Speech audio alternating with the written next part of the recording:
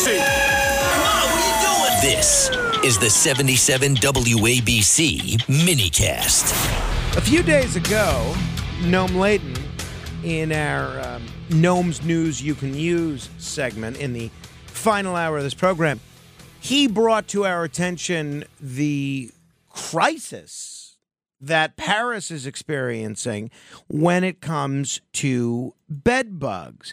And apparently, this is a huge problem. There are a lot of bed bugs in Paris. Now, Paris is one of the most visited cities in the world with 44 million tourists a year, maybe more. It's also no stranger to bed bugs. Between 2017 and 2022, more than 1 in 10 French households reported bed bug infestations. But apparently it has gotten worse, and some people are going so far as to cancel their plans. And I have heard now from 2 separate people that were planning trips to France, and they have canceled them because of bed bugs. And I think that's a shame for them because obviously they miss out on a nice French vacation. But I did a little research, and apparently this is not just a French thing. There is a global resurgence of bed bugs. The website, the news website Vox, they actually went so far as to use the headline, "It's a bed bugs world now. We're just sleeping in it." There is a global resurgence everywhere. So they Vox traces the rise and fall and rise of bed bugs. Here is Jody Green Urban, who's an urban entomologist on what Paris can do on a large scale to get rid of these bed bugs. So large scale, just let people know that they're out there, the science and the research-based facts on their biology and behavior, what to look for, how to look for them, the science of bed bugs. And if they do have them in their homes, some of the resources that they can use to help get rid of them.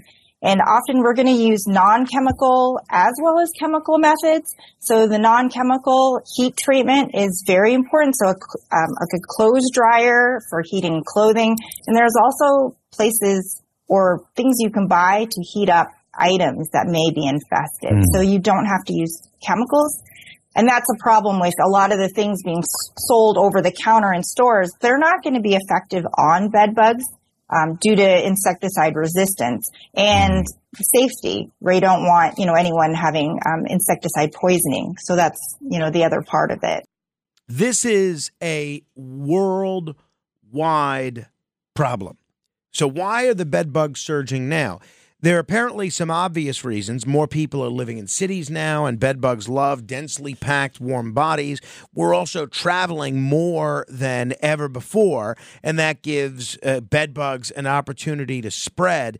But they say the main reason why it's boom time for bed bugs is that they've evolved resistance, as you heard Jody Green say there.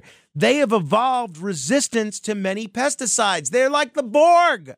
I don't know if you've ever watched Star Trek The Next Generation, but the Borg, you zap them with a phaser, one of them dies. You zap the next one with a phaser, another one dies. You zap the next one with a phaser, another one dies. Then they adapt. They adapt, and they stop getting killed by the phasers. They evolved and are able to survive the phasers. That's what these bed bugs have done. So our main line of defense against the bed bug is the pesticide, and it is becoming useless.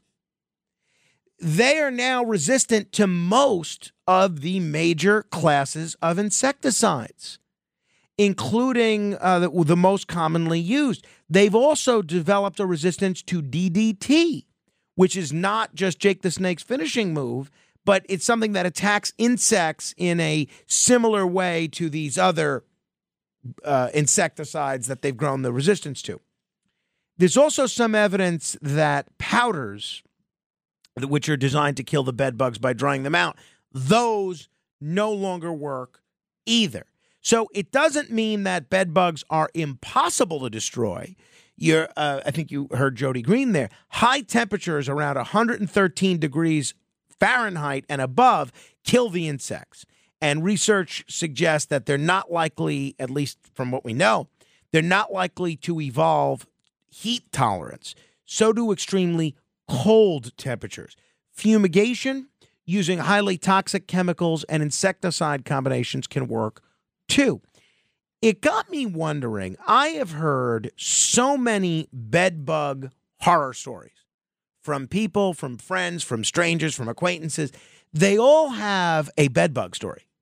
And given the resurgence of bed bugs around the world, I'd like to know if you've ever had a bed bug experience and if you have any tips on how to avoid bed bugs. Now, I would think that it's relatively easy to avoid them meaning getting bit by them.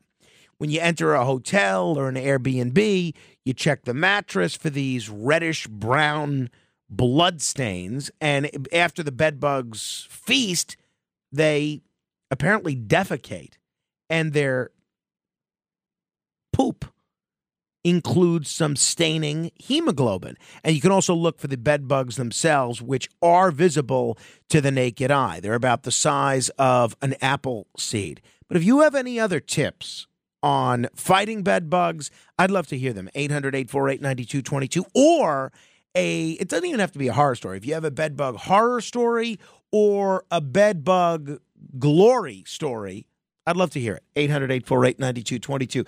Now that Jimmy Fallon is back after the writer's strike has ended, he had a Bed Bugs in Paris song on one of his first shows back.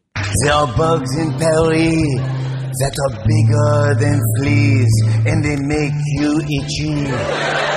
They could be in your sheets, so check underneath. And if it were me, I wouldn't do Airbnb. Anywhere they could creep, even chest hair you see. So give it a clean with a spritz of Febreze. Now, I, knock on wood, have never had any firsthand experience with bed bugs. But one of my closest friends, a fellow that I worked with in the radio business, some of you might remember, he was a news anchor and an occasional talk show host on WABC by the name of George Weber. He was tortured by bed bugs, tortured by them. And they consumed a lot of his existence.